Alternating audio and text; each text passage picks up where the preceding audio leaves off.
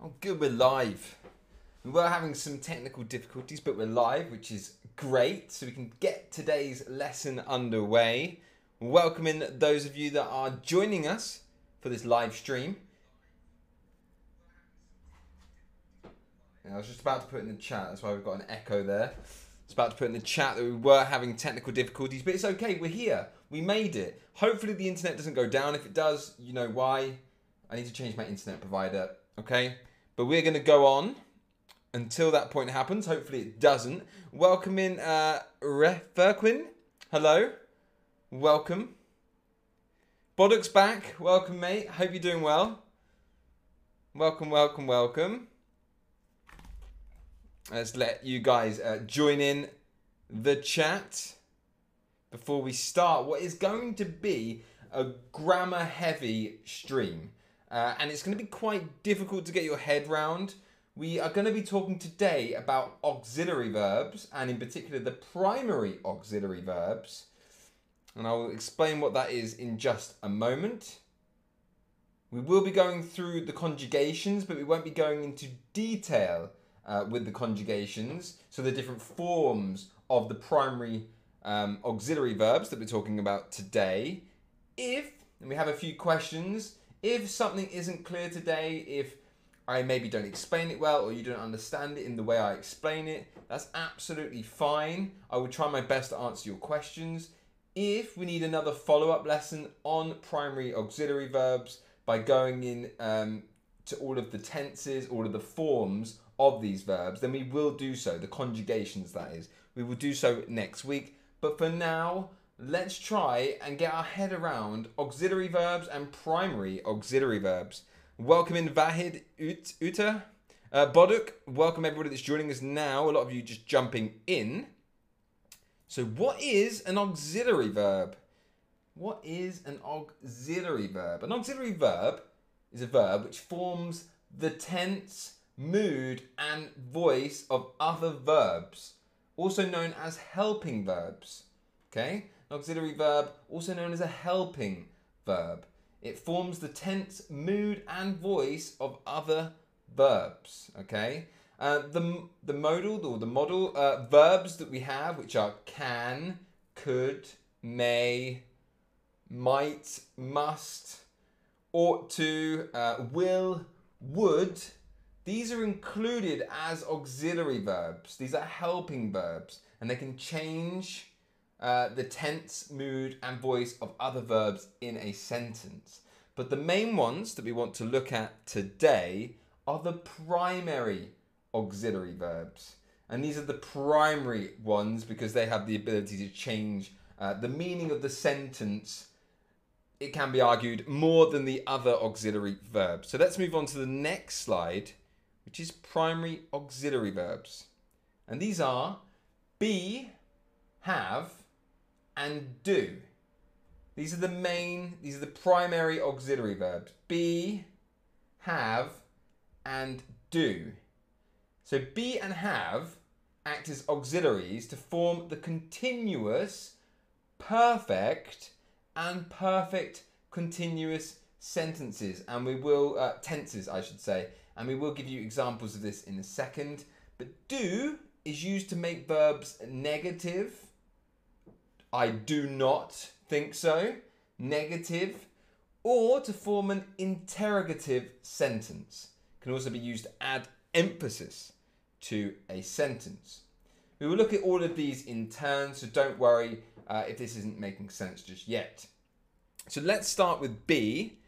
And be has 7 different conjugations. 7 different forms. Okay? So we have be, to be, that is the base form of the verb be. We have am, I am. We have are, we are. We have is, we have was, we have been, and being. So we have be, am, are, is, was, been, and being. These are conjugations, different forms of the same verb, whether it be singular, third person, past tense, present, etc. Lots to get your head around. Welcome in Indonesia. Welcome in Rich. Welcome in Jesse. Hope everyone is doing well.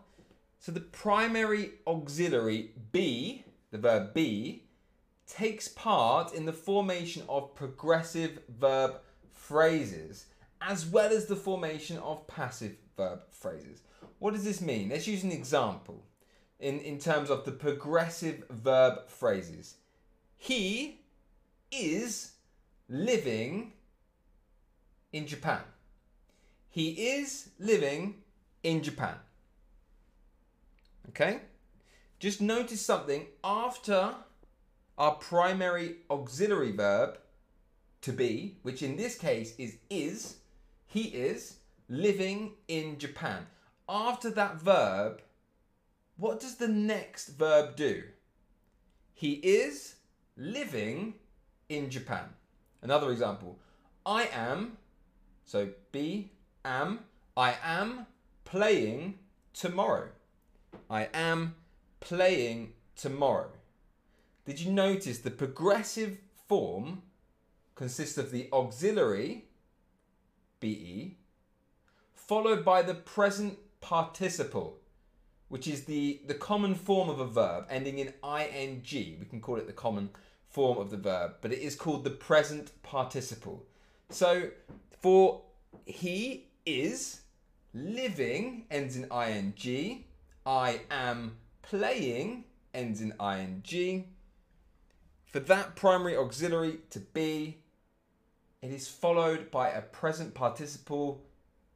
In normal terms, it ends in ing, the verb following be. Okay? Another example, we have I am, the verb to be, I am, going to school. She is playing basketball. They have,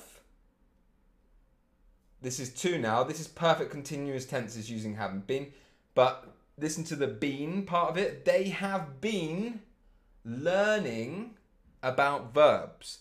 It's not important to understand all of the grammatical information in this string, but it is important to notice how the tenses are used and whether it's used passively, whether it's used progressively, and how the additional verbs in the sentences end, how they sound, how they're changed, okay?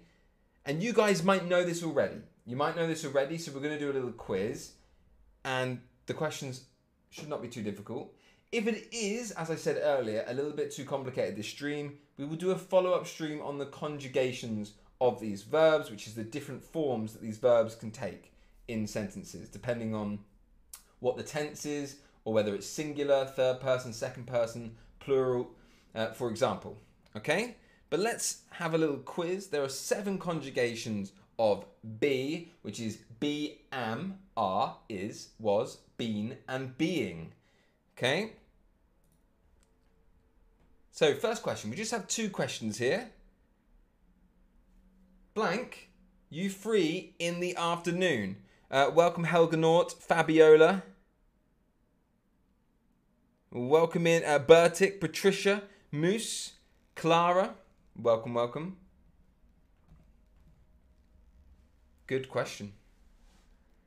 Good question.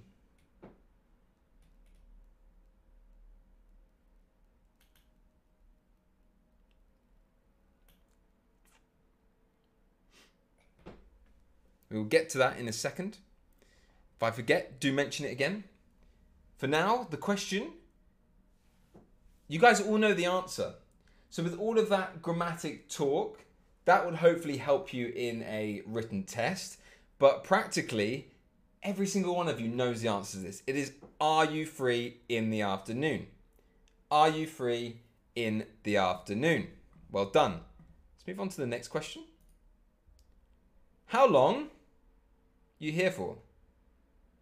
How long you here for?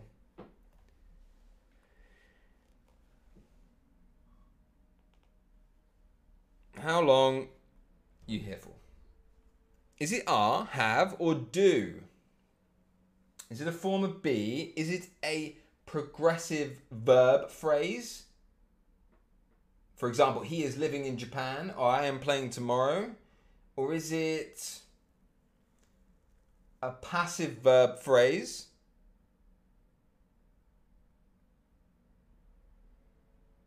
So a few of you have gone with have here. Now you can make this sentence with have, but how would you have to change? And we haven't got to have yet in our examples. We're just on to be, the verb to be. But you can make this sentence with have in it, but it would have to change.